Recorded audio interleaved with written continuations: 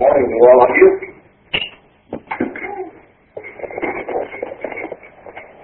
Hosea 4 is where I'm going to start today. Hosea 4 and verse 6. We realize Hosea and the prophecies of the Old Testament are talking in a larger sense of all Israel, and yet as spiritual Israel is reckoned in Galatians 6:16, it also refers to Israel, the church.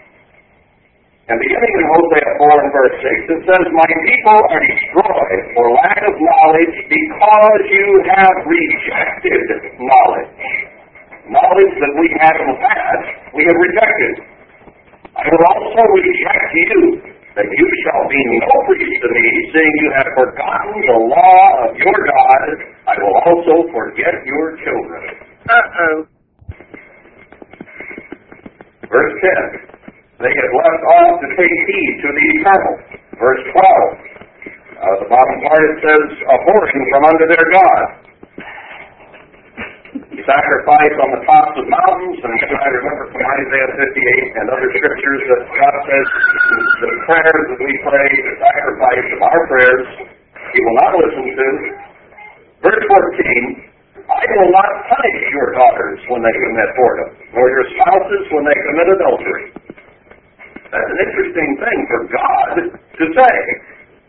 It reminds me of Hebrews 12, where He says He doesn't chasten those whom He doesn't love. That does indicate that there are those He doesn't love, or those that He is not currently perhaps in love with, not in love with their attitudes. And therefore, He is not even going to stretch His hand out to punish, even though they sinned grievously against Him. I'll get it right in a minute. "Though you, Israel, play the harlot, yet let not Judah offend. Come not to Gilgal." I wanted to pick up the last part of verse 14. "Therefore the people that does not understand shall fall." This is speaking of the church of God at the end time. Israel at the end. This is being a latter-day prophecy in Hosea. God is going to allow us to destroy ourselves, He says. He will not even punish. There are other places He says, "Don't even pray for this people. They will not repent." So looking at the overall church of God, spiritual Israel, God says, there comes a point where these people are not going to change. They're going to deny my law. They're going to walk away from my law. Just let them go. Let the just be just and the unjust unjust. It's coming down to that point, as He says in Revelation 21 or 22. God does not like the attitude we have. Or perhaps He doesn't like the attitude we still have. Maybe our attitude is not quite there yet. So today I want to talk about preparing the bride's attitude. Let's go on down now to verse 16. "For Israel slides back as a backsliding heifer. Now the Lord will feed them as a lamb in a large place. You join to idols. A lamb fed in a large place doesn't get much food, because he doesn't have the close attention of the shepherd. And God has removed Himself from us. He has turned His face from us, He said. Now, I don't know how many of you ever worked around livestock or not, but a heifer is about the dumbest thing on the farm. First time, and of course any animal really, but a heifer He uses here, and having had some experience with cattle, cows that are a little older do sometimes seem to get some sense, but a young one, a heifer, just doesn't have much sense. They don't seem to know what to do. Boys, what happens the minute you put a rope around their neck? They plant all 4 feet and start going the other direction backwards. They are not roped to lead, we would say. They will not follow the lead. I have seen animals, the first time they had a rope put around their neck, even a small calf, big enough to pull hard enough that you can't pull them forward, plant all 4 feet and tuck backward to the point they finally just pass out and fall over. They almost drown so hard against following that lead. And God says we are like that backsliding habit. He uses that imagery to describe you and me. And the attitude we had when we were still in worldwide, we were comfortable there, we thought. We didn't realize we were pulling back so hard on God. But that's what he says we were doing. Interesting. You can't work with them when they're in that attitude. How do you work with and lead something to water or lead to feed if it's pulling back constantly? How does this show up in us? I've heard people say, I will never follow a man again. Or no man is going to tell me what to do. Or no minister is going to tell me what to do. Is that a valid position to take? We have 38 of us here today. You voluntarily came here, didn't you? And I'm going to read some scriptures to you. Maybe I won't tell you what to do, but I'm going to show you some verses which tell you what to do.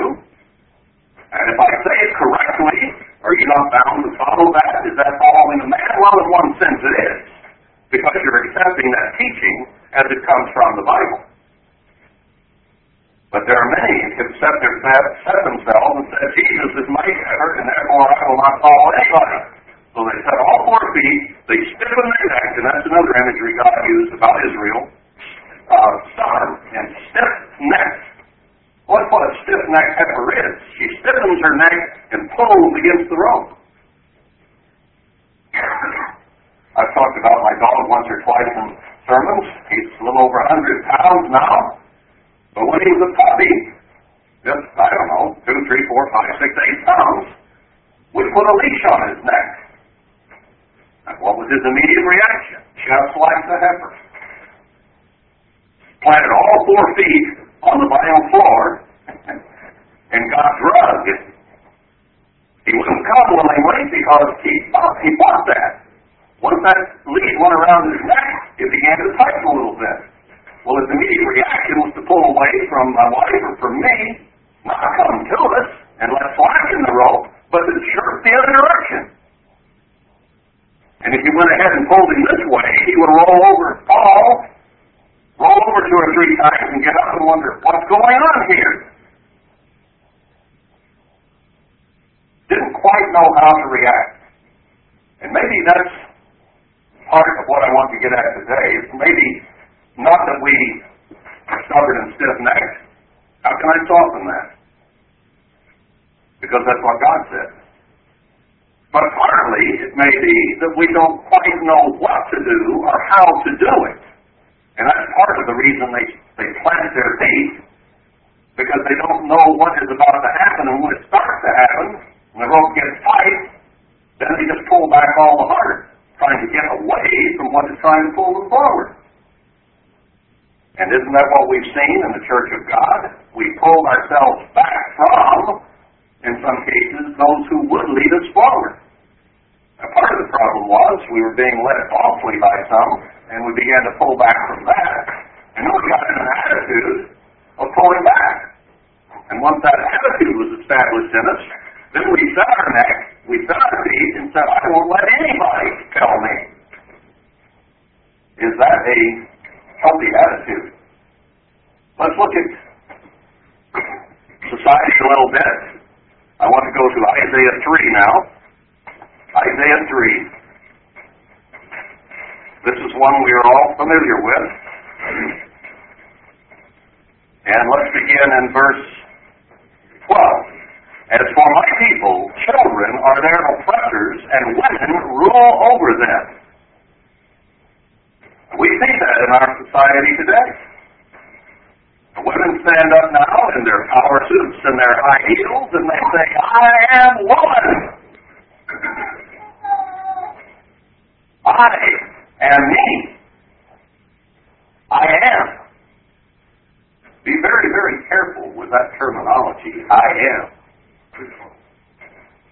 That is a name for God. Well, what do the psychologists today teach us? They teach us You are. I am. High self-esteem. What does the Bible say? Esteem yourselves lower than others. Abase yourself that I may raise you. If you try to exalt yourself, he says, I will put you down. We see it in many forms in our society. It's a now generation. We have the hot and now chain of restaurants. We have the have it your way, right away restaurants. We've talked about these things before. I am one. I am child. The me generation. I can do anything I like. No one tells me what to do, buddy. I'm king of this road. We've all heard it. We have it drilled into us via sitcoms, movies, sports heroes, politicians, businesses, bosses, advertisers, psychologists, preachers, peers, and on the freeway. Is it any wonder we say, I will get mine first? I am preeminent. I will judge what I do. I will not listen to anyone else. That is an attitude that we have to get away from. What about the way we sit in this society, brethren? There was a city at one time south of Jerusalem in which people over a period of time had gotten used to the city life.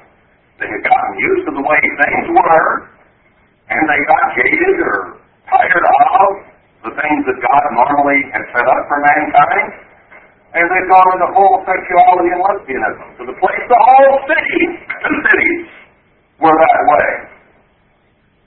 Did they think they were abnormal? I think they were abnormal. Did they think they were abnormal? No. Did Lot's wife think they were abnormal? Maybe a little bit. She went when Lot said, let's go. But as he led her out of the city, she turned and looked back. She set her feet and turned and looked back. And you know the rest of the story. But to her, that looked fairly normal back there. And to us, what we see in these perverted, gross cities we live in today can almost seem normal. And we living in it think we're normal too. No, we're not. We're not normal according to God's standards. Put it that way. We may be normal, and if you're normal in your life, the city you're living in, you are abnormal to God. And as a result, look what happened to Lot's wife when she pulled back. Notice this now in verse 12. O my people, in the middle of the verse, they which lead you cause you to err and destroy the way of your paths. Now that could have applied to us when we were back in worldwide and we had to come out. But the Lord stands up to plead and stands to judge the people. Now we blame it all on maybe the colleges or on the ministry. They led us astray. Now what does God say here? It says those which lead us cause us to err, but he says God stands to judge the people. He holds us responsible for allowing our wives to rule over us, or to oppress us, and our children to rule over us. He says we must do something about it. This can apply spiritually, if we allow a false church to lead over us, or to rule over us. We as the children go along with it, or the ministry as the children of those false churches go along with it and teach it to us. But God stands to judge the people, number one. Number 2, verse 14, the Lord will enter into judgment with the ancients or the elders of his people as well. So the judgment for what has happened comes on both, doesn't it? We are held responsible ourselves for what we have allowed to happen to us, what has occurred with our attitude. Mr. Armstrong often said the whole thing revolves around attitude. And it does. We'll see that here as we go. Now, Zephaniah 2, let's look at an attitude a little bit. Zephaniah 2.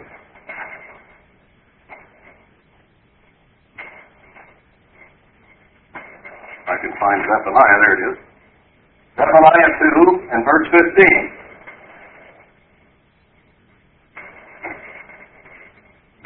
rejoicing city that dwells carelessly, and that says in her heart, I am. There we find those words again. And there is none beside me. Speaking of Assyria here, from verse 13. How is she become a desolation, a place for beasts to lie down in? Every one that passes by her shall hiss and wag his hand.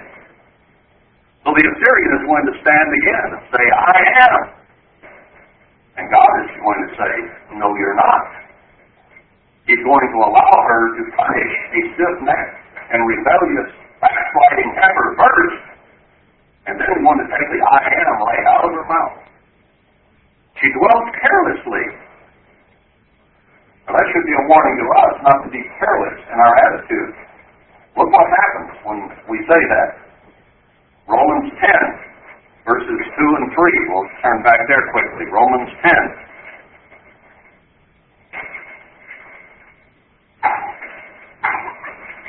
Speaking of Israel, of the church, for I bear them record that they have a zeal of God, but not according to knowledge.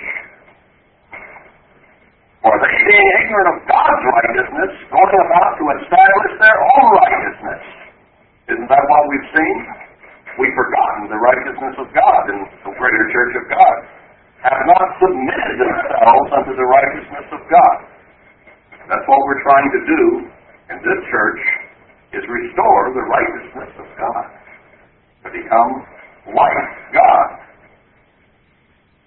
Let's look at this word zealous a little bit.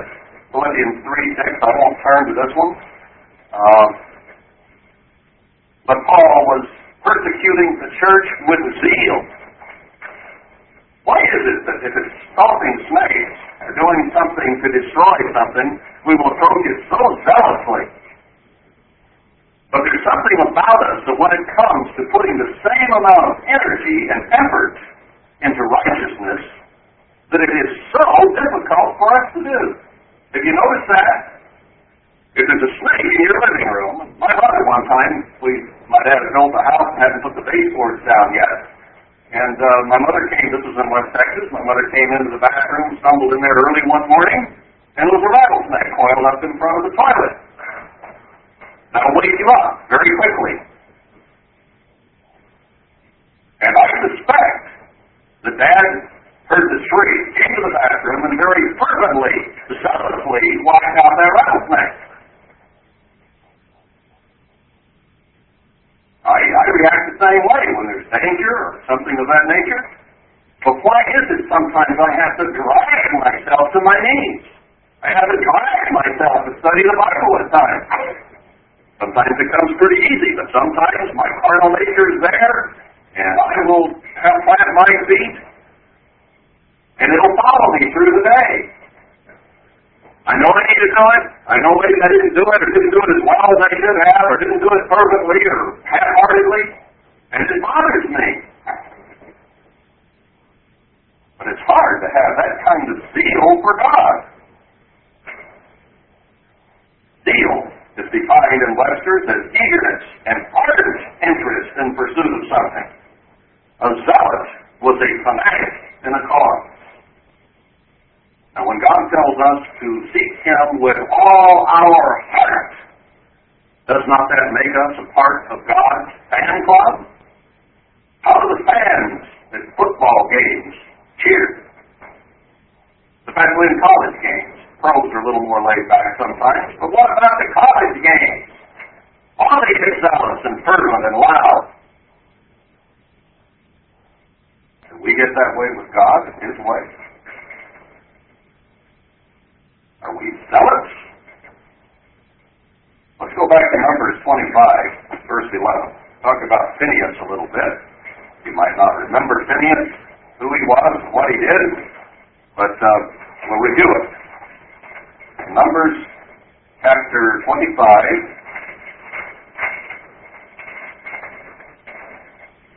And let's begin down in verse 11. Phineas, the son of Eleazar, the son of Aaron, the priest, has turned my wrath away from the children of Israel, while he was zealous for my sake among them, that I consumed not the children of Israel in my jealousy. Israel began to get lackadaisical, plant their feet, turn away from God, and Phinehas stood in the gap. Phinehas planted his feet the other direction and said, no, you will not depart from God. This is what we must do. And thereby saved Israel. Isn't that amazing? Cry aloud and spare not. Tell my people their sins, lest they be consumed. That's a prophecy for the last days. How can we make something too hard? Brethren, we in this church, the ministry, are seeking to restore the standard. A standard that Herbert Armstrong set fairly high, and a standard that as we study the Bible and see more and more of God in Christ, we want to set higher and higher. That makes it hard, doesn't it, to reach the standard? It makes it difficult. We're trying to raise the standard of where it ought to be on the Sabbath. You heard Harold Wade's sermon last week about how to keep the Sabbath, not just to cease from work and rest. We're commissioned to do that, but there's also the sin of omission, omitting to do those things that we should do. Is it enough when a young man and a young woman date and they're thinking about getting married? Is it enough just to be there? Or do they look into each other's eyes? Do they talk endlessly and by the hour about the life they want to build, the children and the house and the jobs they want to have, where they want it to be? Is it enough just to be there resting? I don't want to get on another sermon on the Sabbath, but the standard was set very high, I thought, by Harold, and I appreciated it very much. It made me look at myself and see how well I was keeping the Sabbath or how well I wasn't. And healing and faith. We're trying to stretch your faith to trust God more. Some will plant their feet and say, oh, don't do that. But isn't that what we should do, is get close to God so that we can trust Him more and more and more as time goes on with our lives? What about the laws? What about race issues? What about everything? Where we're to have the right attitude toward one another.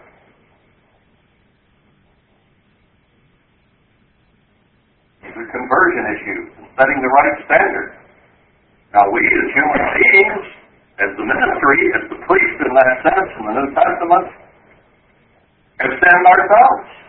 Therefore we have to have mercy, compassion, love, patience with those of you who have sinned the same way we have sinned. All have sinned and come short of the glory of God. Yet at the same time, we have to realize the standard is Jesus Christ. And we can't lower the standard and say, well, it's okay, honey, you don't have to live up to this. No, we can say, here, honey, the standard is up here. You failed, I'm sorry, I'll pat you on the back. Now get back there and run and jump again. We have to reach the standard.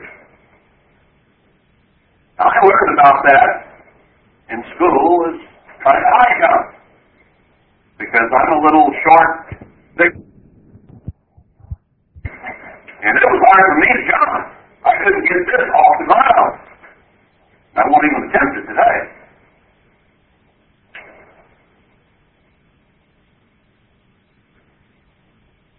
You came freely here. No one put a rope around your neck and pulled you here. If we had tried, you probably would have set your feet and wouldn't be here today. You'd have broken the rope or strangled yourself to death. But you came here freely.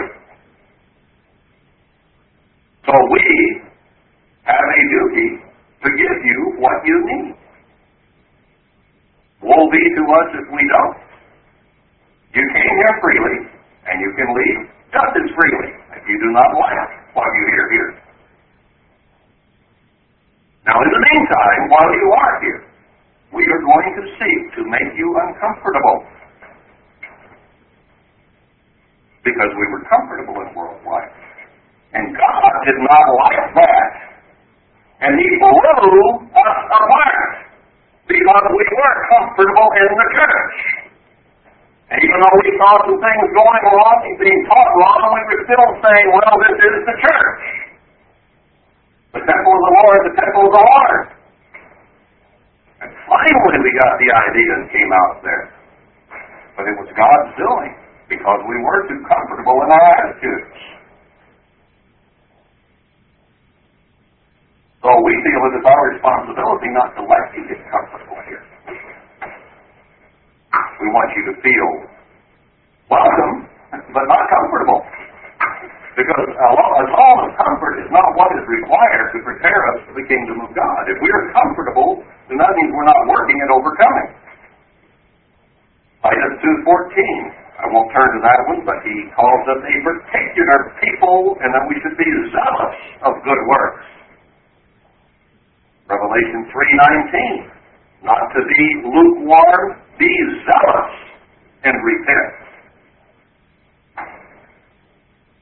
Doesn't just say repent at your leisure, or repent if it gets comfortable to, or change something if, pressures come on you and, okay, I guess I probably should change this. Be zealous to repent, God says. And we've learned about ourselves being Laodicean in the last few years. Have we really caught the vision? Or are we still being destroyed because we are denying this knowledge?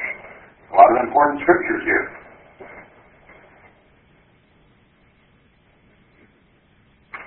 It reminded me a little bit of the story of Jehu, which I think of occasionally. Jehu was coming, and some who knew Jehu were standing watching the dust rising out over the desert. And someone said, who comes? And someone else said, well, it must be Jehu, for he drives furiously. Always in a hurry. Now, we have different personalities. Some people, I guess, are the A personalities, and they're always in a hurry. They're fretful and worrying and animated. Some of us have more lizard-like personalities, perhaps, and move a little slower. We're not quick to move. Is that necessarily wrong? No. I don't think we all have to suddenly turn into type A's who are going to whip the world today. But we can be gentle, we can be slower in approaching things and still be wholehearted, can't we? It says, whatsoever your hand finds to do it with your might, as hard as you know how to do it. Within the confines of your personality. If you're normally phlegmatic and slow-moving, then pick the pace up. And if you're normally very quick and racing around, then maybe you're racing around doing the wrong things, and maybe you need to go the other little way, slow down, get your life more in control, and wholeheartedly seek God, maybe than some of the other things that you might be seeking. See, we can all do it with our whole heart, within the confines of our own personality. Be sure we're getting the job done. Proverbs 31 and verse 13, talking about the virtuous woman, and I don't have time to go into all of that, but it says that she worked willingly with her hands. A willingness. And we'll talk about ready here a little bit. Matthew 25, verse 10. Remember the 10 virgins? The bridegroom came, those that were ready went in. Those who were ready in attitude, ready in mind, ready in overcoming. The others are left behind. Hebrews 12 is the chapter about chastening. And if God chastens us, which He has done, He has shown He is not unwilling to chasten us, hasn't He? He blew us out of the church. He's worked us over. He's left us in confusion and frustration to work our way to repentance and righteousness. And some of those that He left behind in worldwide, it doesn't appear He's even chastening them at this point. They may wait till the tribulation before they begin to wake up. I don't know. They've sat there a long time. I don't mean to point fingers at anyone there. I'm talking to me. I'm talking to you. We have to be sure that we say in a chastenable condition. Looking diligently, it says. How many hours are there in a day, brethren? Are there not 24? It takes about 9, doesn't it, normally, for us to work? Maybe half hour to get there and 8 hours to work and a half hour home. There's 9. Most of us sleep or try to at least about 8 hours a day on the average. There's 17. It takes about another hour to stuff food in our face. There's 18. Then you can figure an hour or 2 for other needs, bathe, put on your clothes, the personal things you might do. There's about, 3 or 4 hours left. How much, then you got to have time for TV and sports and newspapers and that kind of thing, don't you? Another hour there. Man, we're down to 2 or 3 hours, or an hour or 2 that's left. And I'm not even talking about all the other things that come into it. You've got to shop, and you've got to work on the car, and on it goes. There's absolutely more to do in a day than we can do. That's our society. You think it's not perverted? How much time is left for God's sake? And if we just get so overwrought, we feel like we deserve a break today, then we'll waste it in McDonald's or watching the TV in the corner. And then McDonald's on the TV become the God because we put that ahead of serving the true God and devoting the time and energy to Him that we need to do. Looking diligently, see, we have to come to have this attitude of a new bride, looking so diligently to please our bridegroom, Jesus Christ. Let's go back to 1 Samuel 3. 1 Samuel 3, this is really a good one. 1 Samuel 3, about attitude. Here Eli was the priest, or the prophet, and Samuel was working as a trainee under him, just a young fellow. And in the middle of the night, you know the story, so I won't read it all here, he heard a voice. Verse 4, the Lord called Samuel, and he answered, "Here am I, out of a dead sleep now." This child was of such an attitude that in the middle of the night, when he thought he heard Eli call him, he didn't say, the old man's calling again. What does he need now? He said, "Here am I." He ran in. Eli said, "I didn't call you. Go back to bed." God spoke to Samuel again. "Here am I." What an attitude. How are your children when you go in and say, "Wake up"?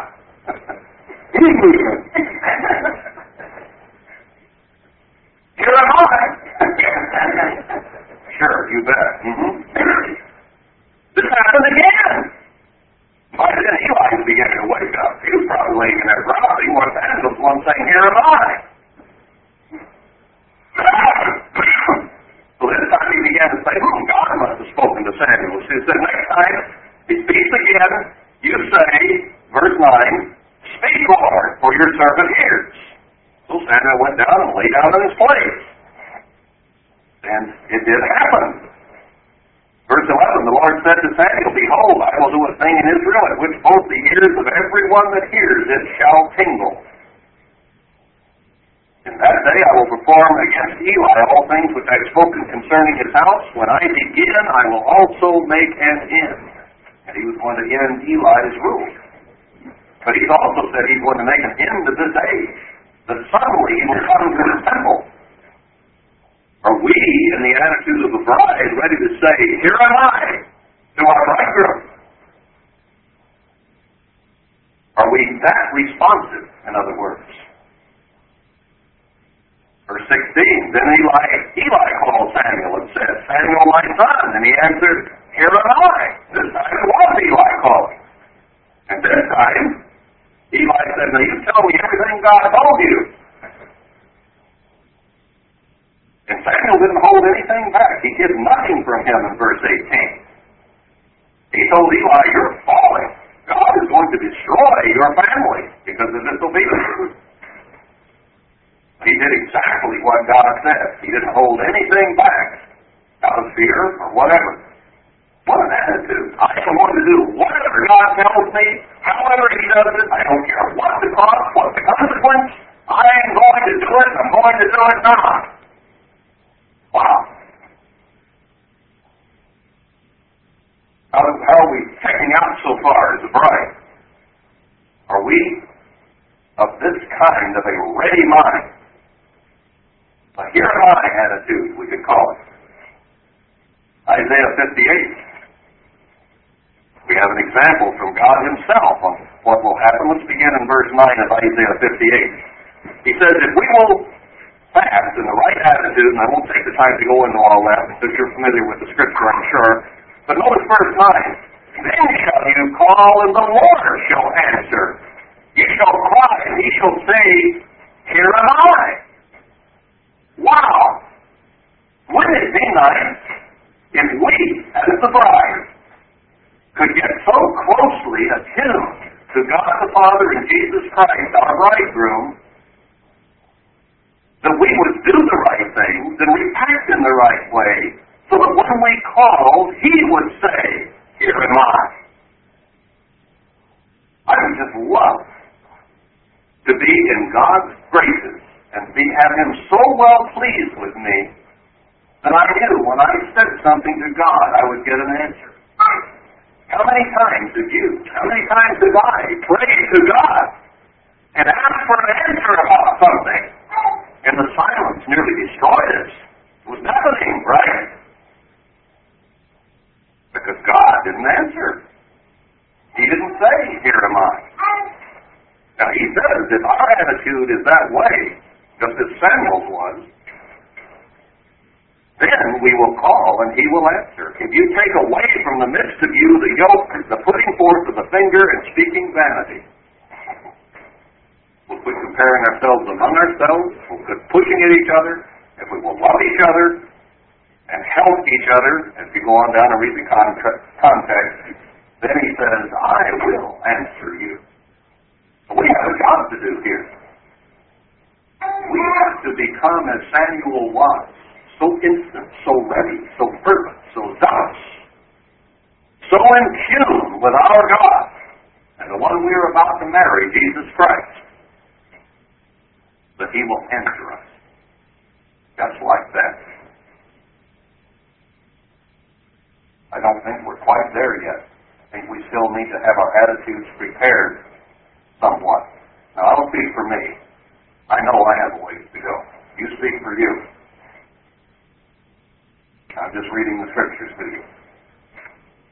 2 Corinthians 8:19, you can put down in your notes. I won't turn to it, but Paul compliments them on being of a ready mind. Now, what about it? When your husband says, honey, are you ready? Give me another half hour. Are you as the husband? See, we're part of the bride too. This isn't just on the women now. Because in the metaphor of the bride and the bridegroom, the whole church is the bride. So it's the man. Do we yield to her as well? Or do we put her off? Or I'll get around to it someday. See, we're in training here to be the bride of Jesus Christ. And our marriages are the training ground for that. You look at each other now. Are you wives humble and submissive? Or do you still plant those feet and stiffen that neck and figure it has to be done your way? And do husbands love their wives and submit to them in Ephesians 5 in somewhat the same way? Maybe I should say the same way. As a man, I hate to admit that I have to submit to her. That's a tough one. She uses it on me, too.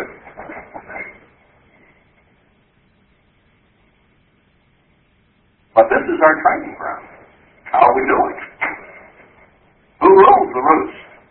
And the women and children, the man just sort of given up and sits back. Say, well, I can't change her. Up to you, God. And yet God holds you responsible for being the head of your family. What was that story? This isn't on my notes to say, and I don't necessarily recommend it, but somebody was telling me about a guy whose wife just talked incessantly, constantly. And this went on for about 40 or 50 years. I don't remember the exact details of the story, but year after year after year. And he was kind of a mouthy guy, and the whole family realized when Mom is holding court, Dad just sits. And after about 40 or 50 years, one time, some of the family were sitting around, and he just stood up and backhanded her. And he sat back down. Enough's enough. You know? He did all he could take. Maybe that isn't the right way to use, but find a way. I don't necessarily recommend that one, but find a way. Maybe through communication you can come to the place that you can get the order straight. Now women sometimes say, okay, I'll let him wear the pants. Well, that doesn't work though. See, because if you let him wear the pants, that means you're giving him permission to have them on today. No, he has to put them on, and you have to allow him to without getting in his way or kicking him as he puts them on. See? But if the marriage is to work in harmony, can you imagine, brethren, what it would be like if we all went into the kingdom of God with all 4 feet planted in our next step against Christ's robe, went into the kingdom of God and lived forever and ever, all of us disagreeing and not willing to follow the rule of Jesus Christ? You know what would happen before he was pulling on the rope, trying to pull us into his kingdom that way? And we were coming. He let go of the rope. That's what he said back there in Hosea. I'm not going to chase him. I'll let him go. I don't want that in my kingdom. Do you want it in yours here as a microcosm of God's? 2 Corinthians 8:12. Let's go back to that. That was a really good one. 2 Corinthians 8 and verse 12. For if there be first a willing mind, it is accepted according to that a man has, and not according to that he has not. Doesn't God say that he will judge us based on what we do with what we have to do with? Attitude is so clearly important here, of being willing to do whatever God says. Now, some of us may not have much smarts. I meet people, seems like every day, who are smarter than I am.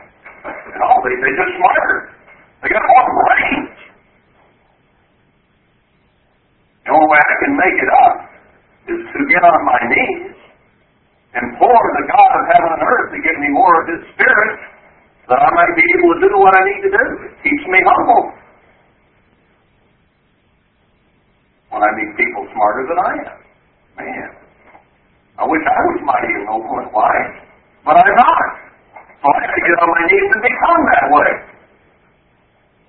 But God says if I have a ready and a willing mind, that He will make up the difference. I find that very, very encouraging. If my attitude is right, then things are going to work out.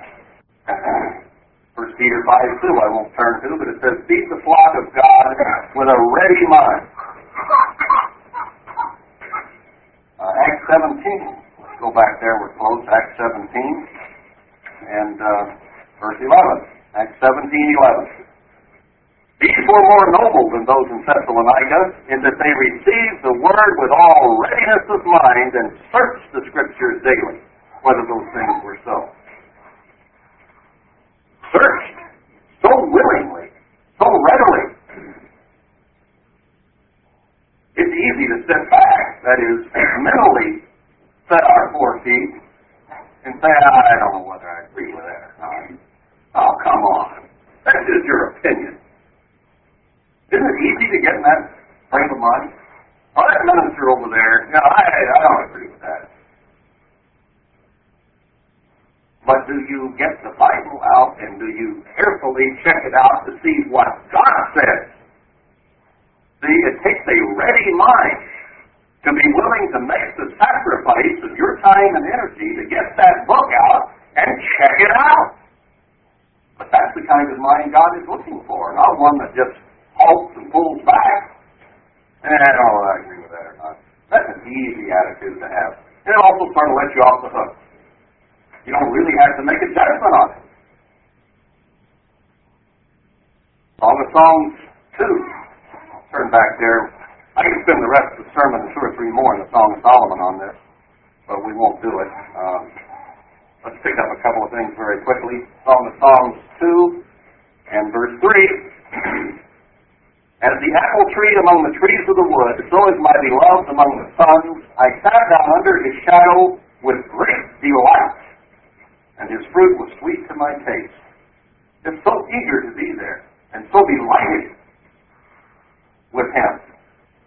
That our attitude toward God? Are we so delighted with our prayer time or our study time? Do we look forward to that? Our human nature likes to plant itself and say, oh, I don't feel like studying right now, I'm tired. I'll just watch this next sitcom and I'll go study. That off button on that TV is so hard to push. You're tired and you can't punch that off button. Funny, the on button is just so easy, it's like a degree. It's easy. But the off button is hard to come by. Where is our delight? With great delight. Chapter 5, verse 2. He expected her to be ready. He came, and she said, I sleep, but my heart wakes. It is the voice of my beloved that knocks, saying, open to me, my sister, my love, my dove, my undefiled. Look at this imagery. For my head is filled with dew, and my locks with the drops of the night. And she says, I put off my coat. How shall I put it on? I've washed my feet. How shall I defile them?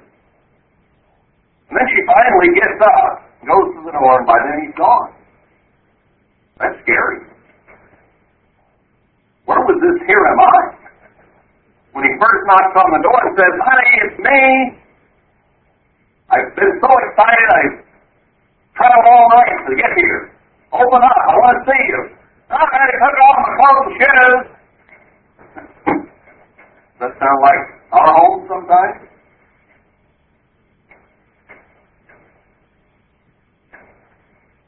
Chapter 7, verse 10. I am my beloved, and his desire is toward me. A fervency of attitude here. He sets the tempo. I am his. Now let's look at the word instant for a few scriptures here. Jeremiah 18, verse 17. Jeremiah, flip right over. 18. I flip past. Jeremiah 18. And beginning in verse 17. That's not the scripture I wanted. 18.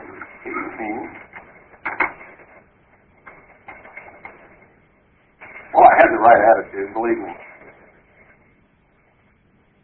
Where did it go? Anyway, he says that in what instant I shall speak concerning a nation.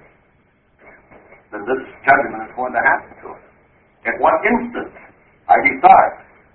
The he is instant. Verse 7. Oh, I wrote it down. Okay. Thank you. At what instant I shall speak concerning a nation and concerning a kingdom to pluck it up and to pull it out and to destroy it. If that nation against whom I have pronounced turn from their evil, I will relent of the evil that I thought to do to them. And at what instant I shall speak concerning a nation and concerning a kingdom to build it and to plant it. And if it doesn't obey, he will pluck it down. But God is going to do things in an instant way. And what if he comes on you instantly? No? Are we in instant obedience? Like the bride was supposed to be back there in Song of Songs? I wanted to tie it with that. Romans 12, 8 through 12. notice some of the words that Paul uses back here. Romans 12. Let's begin in verse 8. He that rules with diligence, he that shows mercy with cheerfulness. And then he talks about abhorring that which is evil. That's a very strong word in verse 9. Cleave to that which is good. Wrap your arms around it, in other words. Cleave to it. Let's see. Verse 11, not slothful or lazy or lackadaisical in business, but fervent in spirit. Verse 11. Rejoicing in hope, patient in tribulation, continuing instant in prayer. Are we so close to God that we can establish instant rapport with Him in prayer? There have been times, I guess, when I could say I was instant in prayer. Maybe the car was a touch to roll over, and I could pray pretty quickly. And I felt like I made contact pretty quickly. But then there's sometimes I might approach it torpidly, and it takes me half an hour to even feel like the communication is established. So I have to work at getting close enough to God that I can be instant in prayer, even in normal times. Not when something serious is happening, but continuing instant in prayer. 2 Timothy 4:2, preach the word, be instant, in season and out of season.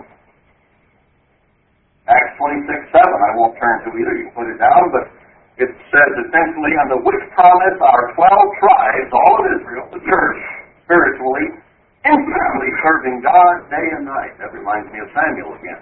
Instantly serving God. What about Abraham? Go sacrifice your son Isaac. Did Abraham sit back and say, I wonder if he means now? Can I wait and think about this a month? No, he just settled his ass. And he told Isaac, let's go. And apparently he didn't have to hog-tie Isaac either. He instantly obeyed his father. Okay, God, the father will go up to the sacrifice. And somewhere along the line he began to realize he was the sacrifice. Did he pitch a fit then? Apparently not. He said, Father, where's the ram? You know, he's beginning to get a little nervous here. I imagine he got even more nervous as he got tied down. Where would you and I be if our father started tying us down and then he reached down and pulled out a big long knife? Dad, Dad, what's going on here? And we might be screaming and wailing.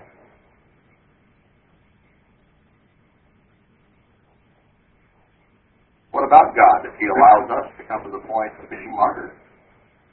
What if we find ourselves facing death itself?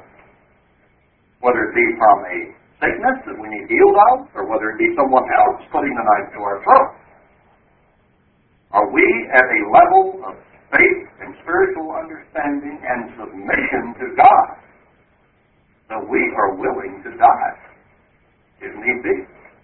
If He so chooses in His sovereignty to allow us to be sawed from one end to the other, as Isaiah apparently was, are we ready for that? Instant in obedience. He expects us to be ready. What about 1 Peter 3 and verse 6? I'll turn back to that one. This is one of those that is in there, in Scripture. And we open the Psalms that Scripture, the Word of God, has been purified 3 times. This isn't a joke back here in 1 Peter. It is Scripture, and it is written by the hand of God Almighty through Peter. 1 Peter 3, and I'm looking for verse 6. Even as Sarah obeyed Abraham, calling him Lord, whose daughters you are, as long as you do well and are not blown away by this. Parasite phrases. Is that a joke? That you are to look to your husband, to your groom, in that way? Sarah did. She's written in the Scriptures. That's fairly heavy. It's easy to joke about. But can you call your husband Lord or Master? Think about that. What else does it say here? Something about reverence, doesn't it? Is that a different Scripture, or is that this one? He that you reverence Him is what I'm thinking of. My eye doesn't fall on it here. It's in there. You can look it up if you're of a ready mind to prove it. But Ephesians 5 shows that the sovereignty of the husband with the wife is to be the same as Christ to the church. That's not something Darryl Henson made up. That's in your Bible. And I'll tell you, ladies, you can accomplish that with us swayed, selfish, carnal, self-seeking men. You are well on your way for the kingdom of God.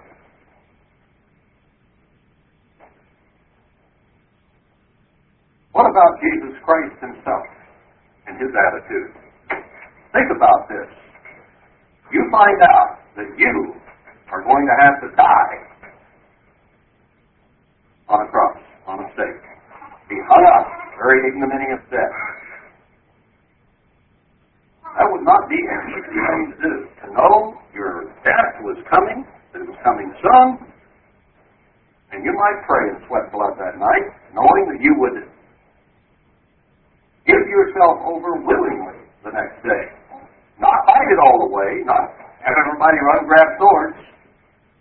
Just have one sword there that the Scripture might be fulfilled, and then rebuke Peter and make him put it away because he pulled it out and tried to kill the high priest, servant of the high priest here.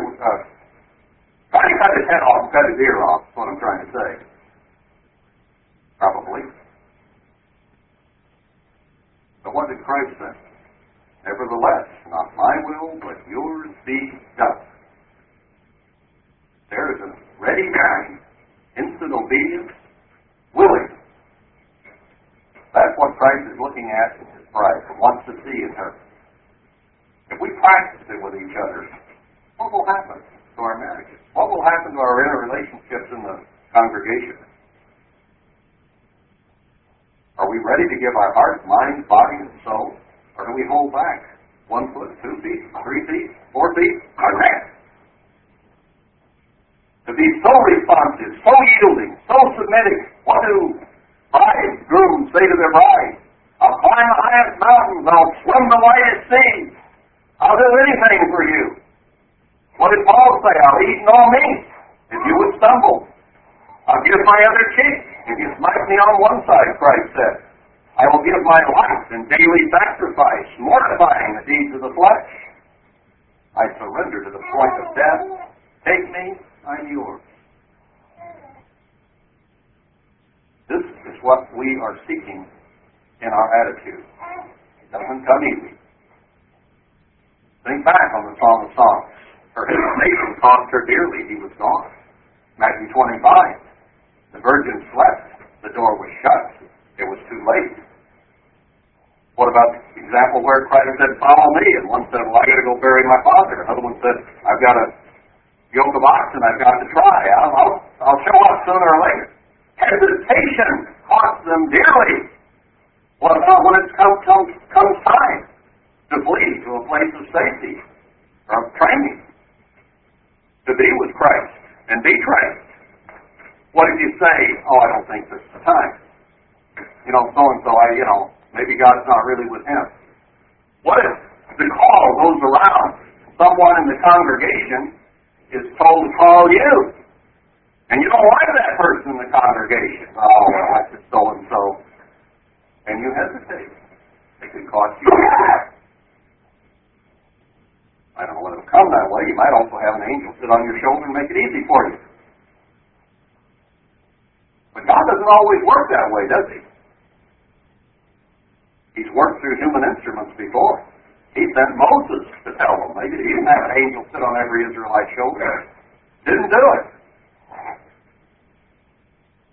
Are we, in other words, on the same wavelength as God?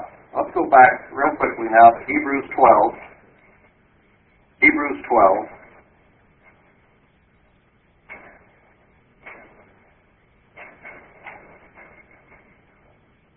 And beginning in verse 25.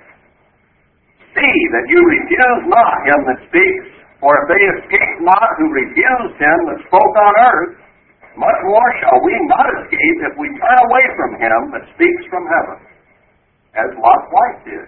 turned back, set her feet, planted her feet, wanted to go back, didn't realize she was perverted, that her attitude was not right, and she became a pillar of salt.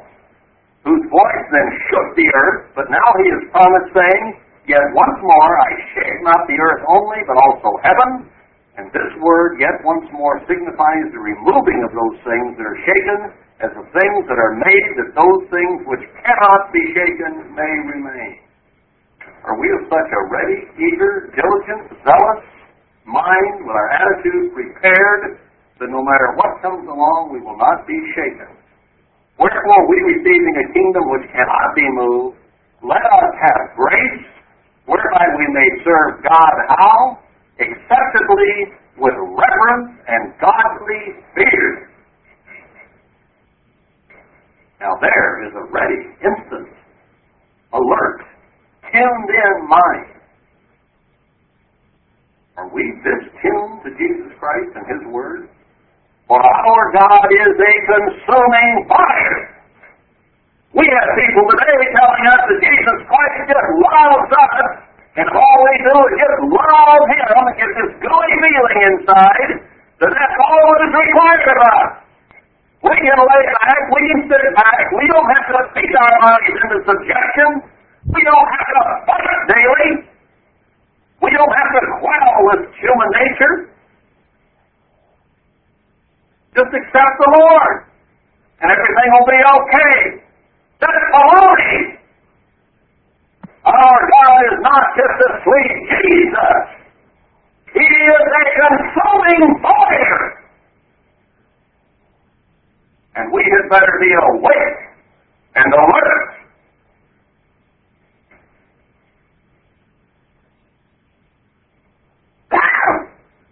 Now let's go back to Hosea 10.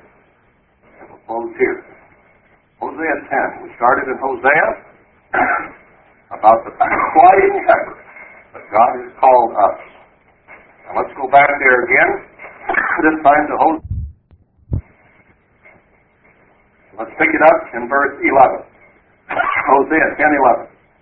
And Ephraim is as an heifer that is taught, and loves to tread out the corn. But I passed over upon her bare neck. I will make Ephraim to ride, Judah shall plow, and Jacob shall break his clods. Sow yourselves in righteousness, reap in mercy, break up your fallow ground, for it is time to seek the Lord. Notice some things here that have changed. Whereas before, the feet were all planted and the neck was stiff, now it says that Ephraim is an heifer that is taught. Now, when you put a rope around her neck, she follows you willingly, lovingly. I've had cows that would do that, put a rope around their neck. They won't pull back at all. They have learned. They have been taught. So when I speak, and when I put a rope on, they will put their nose right behind me and follow me. Horses will do it. And loves to tread out the corn. Now when they tread it out the corn, they put a yoke over their neck. They attach it to this wheel, and the cows would walk round and round and round, treading out the corn. That's why Paul said, don't muzzle the ox that treads out the corn. They're able to reach down with their mouth and pick some corn up and chew it as they walk. And they're getting paid for their work. They willingly come under the yoke. They love it. I didn't know if I was following this rope that I could eat corn. Wow! They don't plant their feet anymore. Now my dog Harley, once he learned, now when he sees the leash come out, he begins to bark, he gets so excited, he doesn't know what, he's beside himself. It's hard to get him to even sit still long enough to get the lead on him. Because he knows when the lead goes on, he gets to go walk in the cemetery. Now that may not be exciting to you, but he gets so excited he falls. He loves to be led now. That's what we have to become. That's what we have to do. We have to enjoy what God has put on us. Because He said, really, My yoke is easy, my burden is light, but we just haven't believed it. Our carnal nature wants to plant itself and resist God. But we'll have to come to love it. Come to the point, out of a dead sleep. Here am I, Lord. What do you want? Let's go. Let's do it. Let's go now. That's the kind of bride he's looking for. Read Proverbs 31. If we can have this attitude, the Father is going to be well pleased. What is it going to be like when the bride is finally prepared? Her attitude is so alive, so alert, so awake. She's quivering with anticipation and delight. And it's time for the wedding. Maybe the Father of all the universe will take her by the arm and lead her to His Son. And He will look lovingly and tenderly into her eyes and say, I will, and I do. And she, we, you, me, will look up at Him deeply into His eyes and say, I will, I do.